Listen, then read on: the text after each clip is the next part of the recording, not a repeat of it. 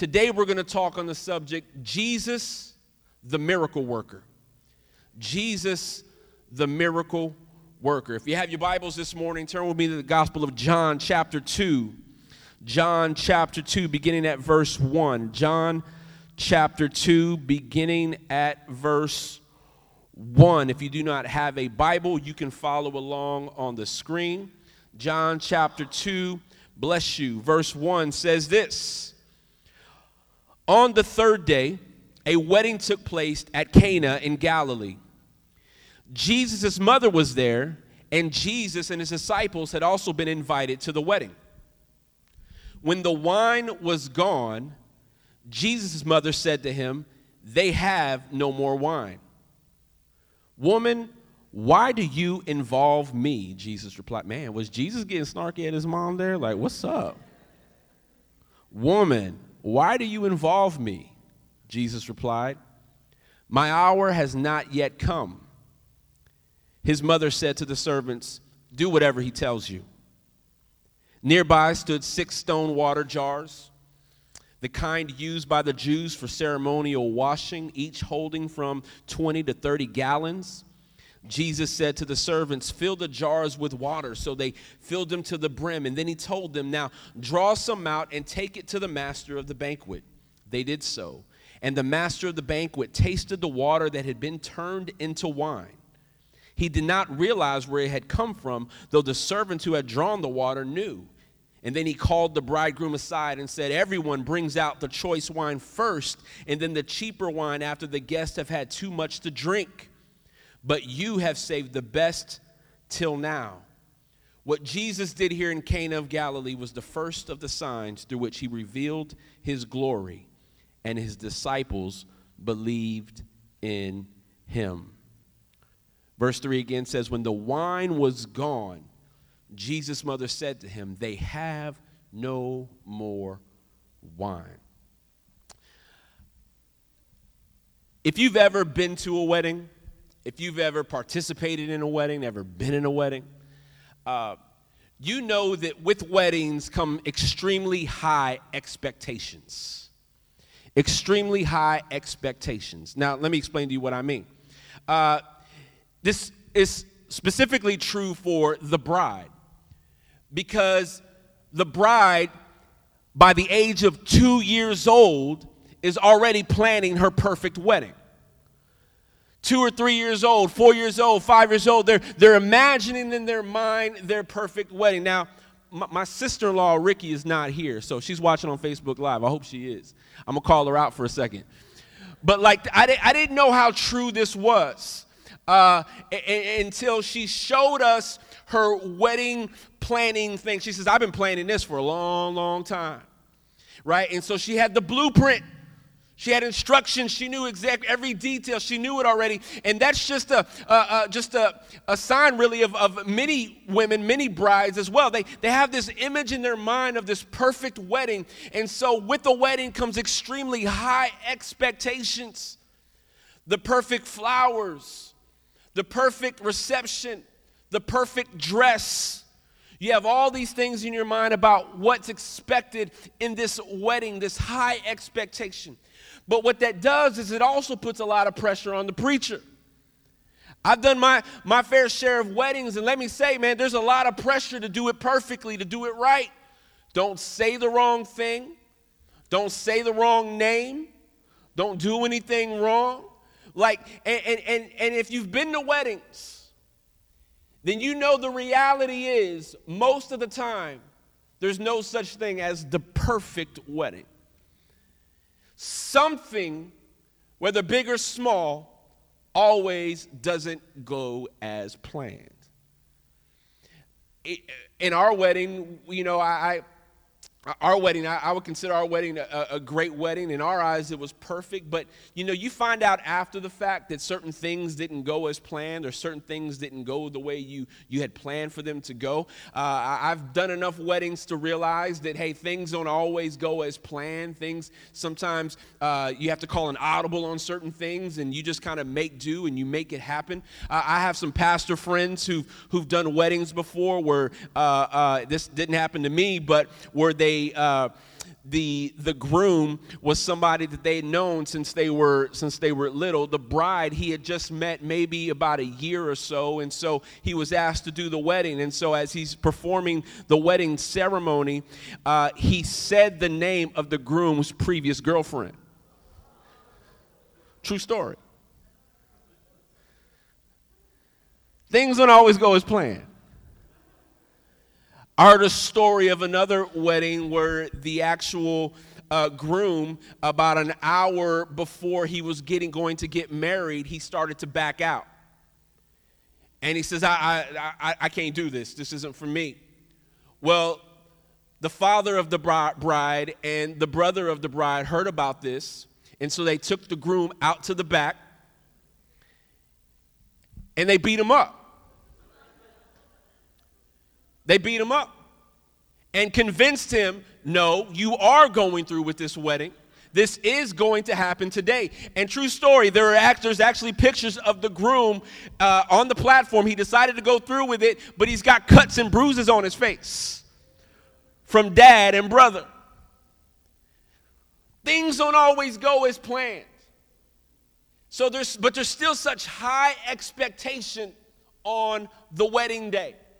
High expectation on the wedding day. Everything is expected to go perfect. Isn't it interesting that Jesus decided to perform his first miracle in an environment of high expectation? High expectation. There are those of you in here this morning that are believing God for a miracle. You have high expectations. You're believing God to do something miraculous. You're believing God to do something supernatural. You have a high expectation. You're believing God. You're praying to God. You're hoping to the Lord that he can meet this need. You're hoping to the Lord that he can perform this miracle. You have a high expectation. Well, here we see in this wedding, there's a dilemma. There is a problem. There's been a very big deal. There's a very big situation that has happened. They have run out of wine.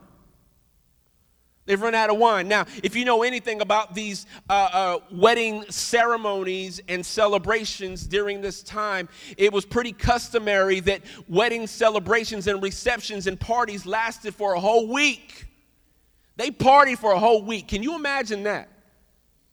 And it was the responsibility of the groom's family to make sure that everything was provided for, that every need was met in order for there to be a celebration that lasted a whole week. I mean, there wasn't even that much emphasis put on the ceremony itself. It is all about the celebration. Well, here we are, not even halfway through the celebration, and they run out of wine. And wine is the star attraction of the celebration. There's actually an old Jewish saying that says that where there is no wine, there is no joy. Somebody just say amen to that. Don't say amen to that. Where there's no wine, there's no joy. And so now we see this dilemma that now they've run out of wine. They've run out of wine. And so in their eyes, man, no, there's no more joy. And so this problem arises. Mary, the mother of Jesus, is brought to her attention. And she goes to Jesus and says, Jesus, they've run out of wine. And he says, woman, what's that got to do with me? And I don't really feel like he was being snarky with his wife and with his mother. Don't put that out. Jesus did not have a wife. Jesus did not have a wife. But I don't feel like he was trying to be smart with his mom or anything. But I think he was doing what a lot of us would probably do when they said, hey, Jesus, they ran out of wine. He's like, look, man, I didn't put this thing together. Like, this got nothing to do with me. Like, what do you want me to do? But I love his mother's response. His mother didn't even pay attention to that. All his mother said was, hey, whatever he says to do, do it. I don't know what he's going to do. I don't know how he's going to do it, but I know he's going to do something. So listen to him. Whatever he says to do, just do it. Jesus has the solution. We don't know what it's going to be. We don't know how he's going to make this thing happen. But somehow, some way, he's going to work something out, and it's all going to work out. And so we see this faith in Mary that many people just don't have. This idea that, look, I see the situation. I see what is going on. But somehow, some way, Jesus is going to come through in this.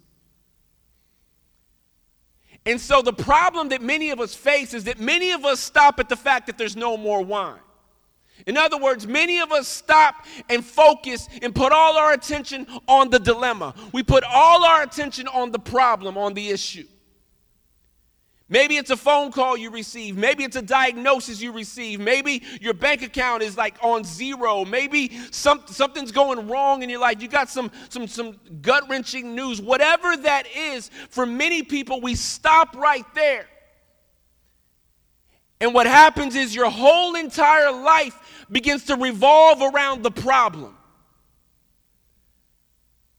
And you begin to be led by the problem. There are some of you in here today that are being led by your problem.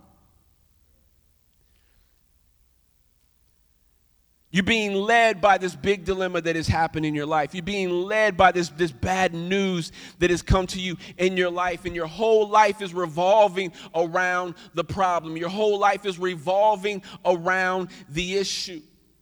Your whole world is flipped upside down. But I believe that many of us need to take this faith that Mary had. And you need to take the problem. You need to take the dilemma. You need to take the issue to Jesus. Jesus, they don't have no more wine. I don't know what you're going to do, but I know you can fix this problem. And in the same way, many of us need to take that issue. We need to take that problem, take that dilemma to Jesus and say, Jesus, I don't know what you're going to do. I don't know how you're going to work this out, but I believe you can do something. And so Mary, moving in faith, just says, do whatever he tells you to do. And I believe for many of us in here this morning who are expecting God for a miracle, believing God for something supernatural to happen in your life. Some of you initially just need to do whatever Jesus says to do. Do whatever he says to do. Now, for some of you, that's going to stretch you. For some of you, that's going to make you very uncomfortable. For some of you, it's not even going to make sense. But we need to take that same faith to say, whatever he says, I'm believing for a miracle. But if you tell me something, if you want me to do something, I need to do it.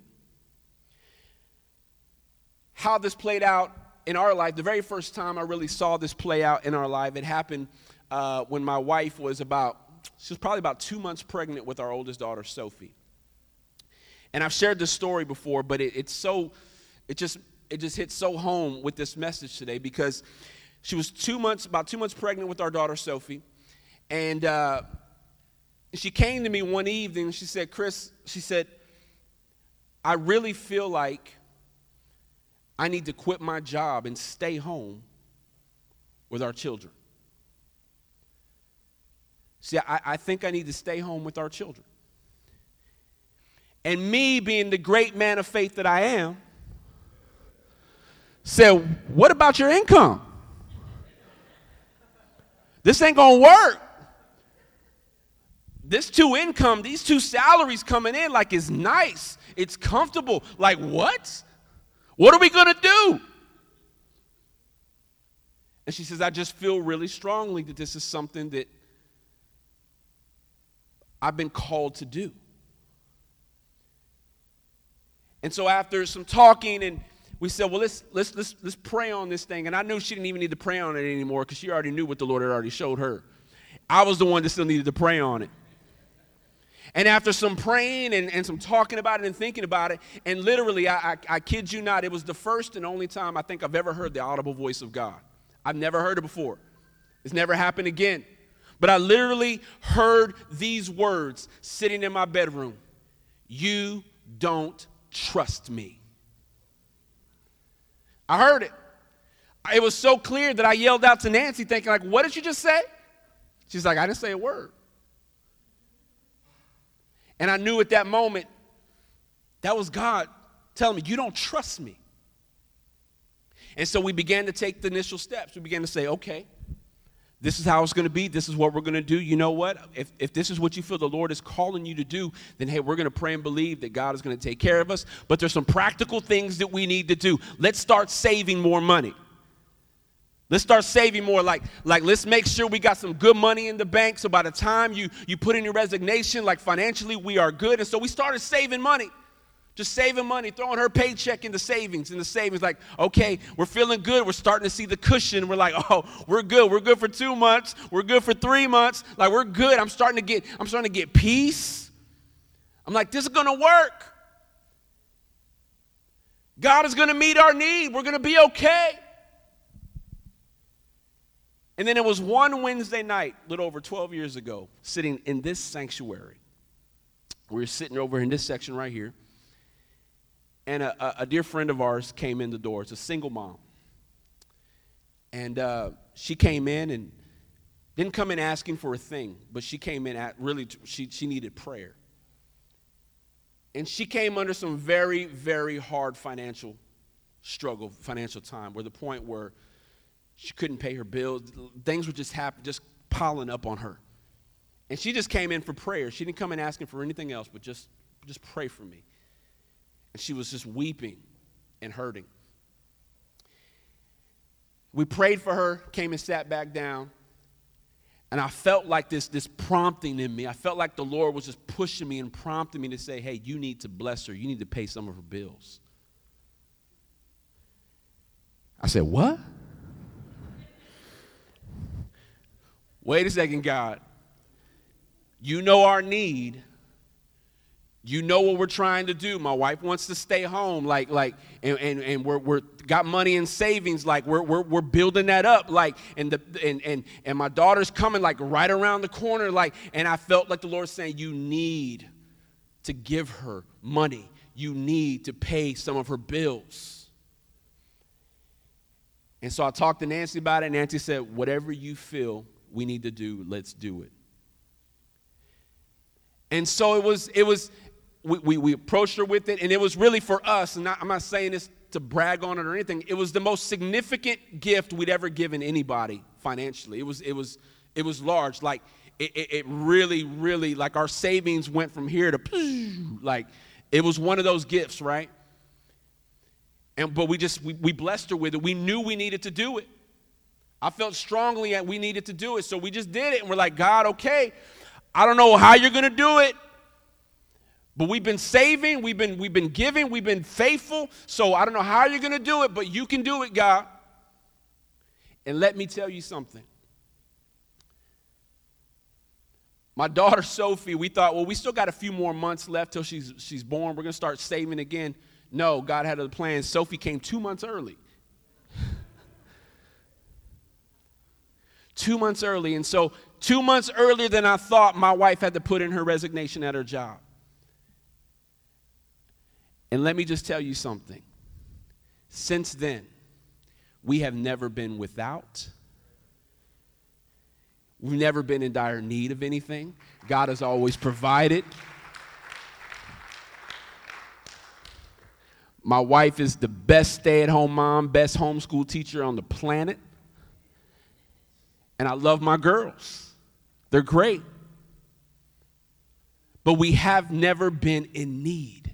He has always provided. And here's something pretty cool. And I just thought about this last week. About 5 years later, just out of nowhere, this friend of ours comes to our house. She comes in and she says, I just came here to pay you back. Everything you gave me, she wrote a check for. And she goes, I came to pay you back. 5 years later, unexpected, didn't expect anything to happen, weren't expecting, and just money came just like that. I'm just trying to tell you, sometimes the Lord will have you do something that doesn't seem normal. And you may say, but God, you know the need that I have. You know the miracle that I need. But I need you to be just like Mary and say, whatever he says to do, just do it. Some of you need healing. You're believing God for physical healing. The Lord may be telling you and say, you know what, you haven't gotten your healing yet, and I don't want you to fret. I don't want you to worry about that. But in the meantime, I need you to go pray for sick people. You're at a restaurant, you get the prompting on somebody that somebody needs to be prayed for. I need you to go pray for them. Or maybe you got a financial need. You're believing God for a financial miracle, a financial breakthrough. What is Jesus saying to do? He's saying, hey, man, you need to save. Stop eating out so much. Get practical. You need to give. You need to tithe. You need to give. You need to sow. Whatever you need to do, whatever I'm telling you to do, just do it. Even if it doesn't make sense. And so she says, whatever he says to do, just do it. And so Jesus,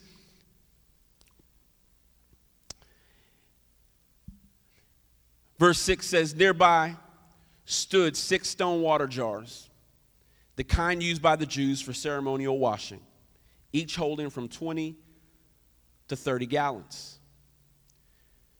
You get on to verse 8, it says, then he told them, now draw some out and take it to the master of the banquet. They did so, and the master of the banquet tasted the water that had been turned into wine. Now I want you for a moment to be in the place of these servants. I want you in a moment just imagine yourself in the place of these servants. Jesus says, okay, you see these jars over here? I need you to fill them with water. And so they do it. No wine, water. Just fill it with water. And then he says, I need you to take from the jar and take it to the master of this event, to the guy running the show here. I need you to take him this water. And so can you imagine these servants going into these jars and dipping into these jars and pulling out water? And like, oh man, what? Take it to the man, take it to the guy. I don't know about you, but if I had been that servant, I would have been like, hey, man, this is crazy. I'm not about to take this guy some water. He's expecting some wine. But that lady said, whatever he says to do, just do it. And so he dips in the jar. He pulls out water. And I don't know how this worked out. I don't know exactly when the water was turned into wine. But imagine with me for a moment is as he's taking it to the man, as he's taking it to be served, somewhere in between the distance of him from the jar to taking it to be received, somewhere in between the miracle occurred.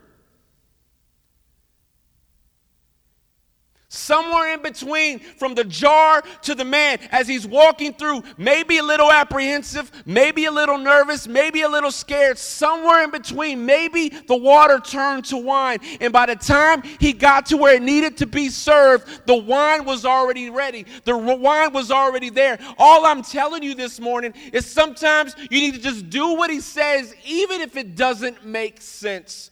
And sometimes you find yourself on the in-between. Like, this is still water, Jesus. This doesn't make sense. I'm going to be made a fool of. He's going to knock this out of my hand and say, what is this mess? I wanted some wine. But the Bible says that they take it to be served. And he takes it and he drinks it. He did not realize where it had come from, though the servants who had drawn the water knew.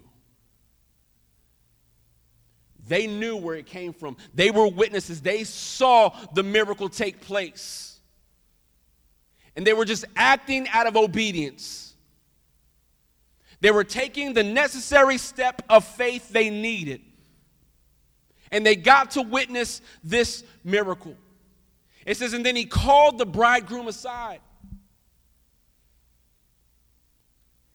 And he said, everyone brings out the choice wine first, and then the cheaper wine after the guests have had too much to drink. But you have saved the best until now.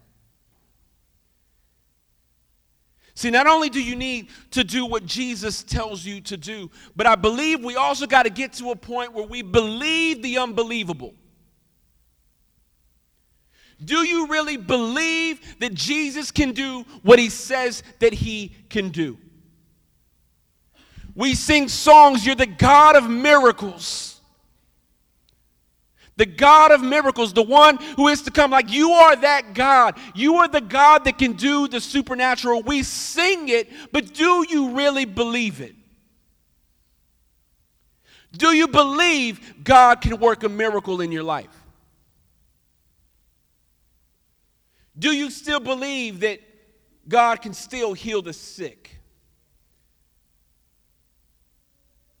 Do you believe that God can still come through for you, whatever your situation, whatever your need is? Do you really believe that? Because, see, walking with God often prompts us, and we have to believe the unbelievable. I'm going to pray for this sick person, believing they can be healed. I'm going to pray over our financial situation, believing, God, you are going to provide everything that we need.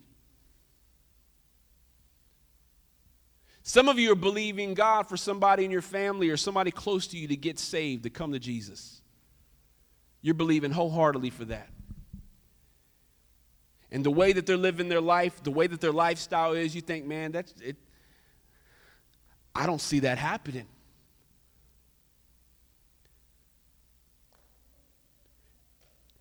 Maybe those of you that are believing God for the salvation of a loved one, for the salvation of a son or a daughter or a family member or a friend, you're believing wholeheartedly that they come to Jesus. What if in the meantime Jesus said, hey, look, I know you're praying and believing God for their salvation. In the meantime, I need you to go share your faith with everybody else. You're believing for the salvation of your son? Okay, great. But in the meantime, I need you to go share your faith with people at work. In the meantime, I need to go share your faith with the people at school.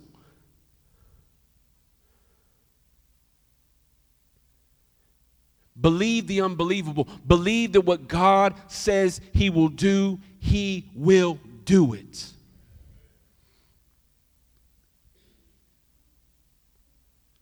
I believe in miracles. I believe still in the supernatural power of God. I don't make any apologies for that. I believe that for my own life. And I believe that for your life. What are you believing God for?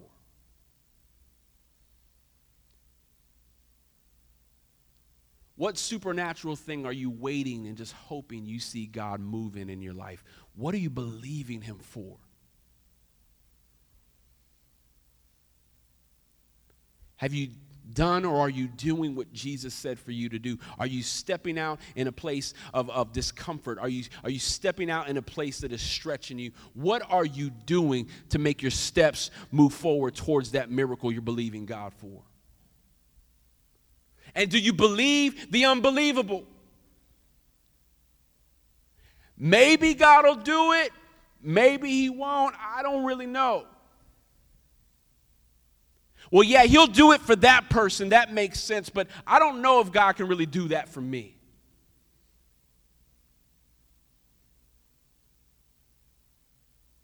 Believe the unbelievable. Believe that God is going to do everything he said he was going to do. Believe the promises of God. Don't become cynical towards the miracles of God.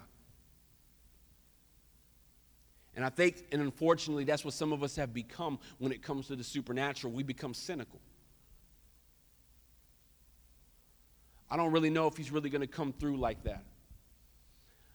I don't really know if he's really going to work a miracle like that anymore. I don't know if he does that anymore. I don't really know if he's going to heal like he said he would, so why even pray for healing? Because it might not even happen anyway. Believe the unbelievable. Do what Jesus says. And here's what we need to know. And here's what we need to understand about the miracles of God. When God is involved in anything, man, always expect the best. Always expect the best. Always expect the best. Everyone brings out the choice wine first. And then the cheaper wine. But man, for whatever reason, man, this groom, this wedding party decided to bring out the best. You know what's so cool about this miracle? I was telling Nancy this yesterday. What's so cool about this entire miracle is the fact that you have a bride and a groom that probably didn't even know this even happened. How many miracles is God working in your life that you aren't even aware of?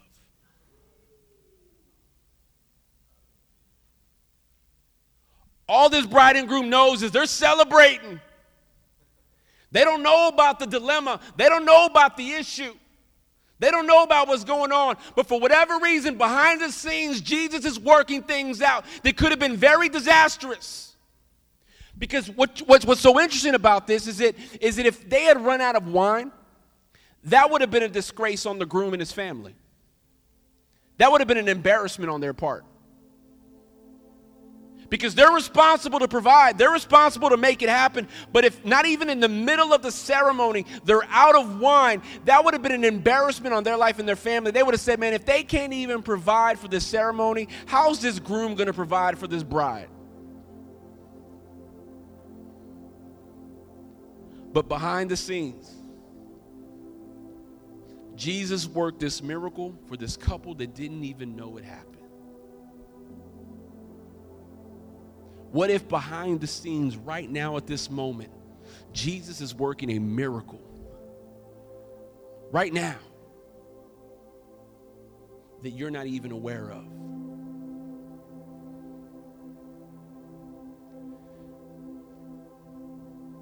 See, when it comes to a move of God, when it comes to the supernatural, when it comes to miracles, man, we can always expect the best if God is in it. We can always expect the best. Ephesians 3:20, we know this. Now to him who is able to do immeasurably more than all we ask or imagine, according to his power that is at work within us. In other words, God is able to do things that would blow your mind. But do you believe him? Do you believe him?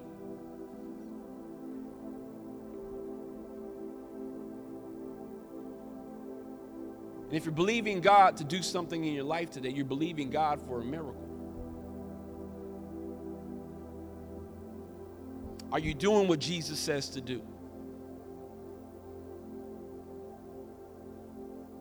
Are you doing what he's told you to do? Do you believe the unbelievable? Do you really believe that God can really heal you? Do you really believe that God can really come through for you?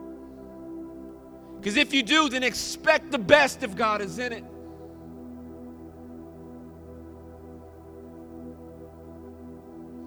God doesn't do anything subpar. Our God is a God of excellence.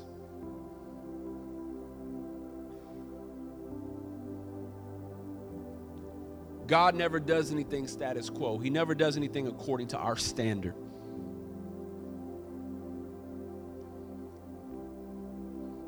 Our God can do far more than you ever imagined.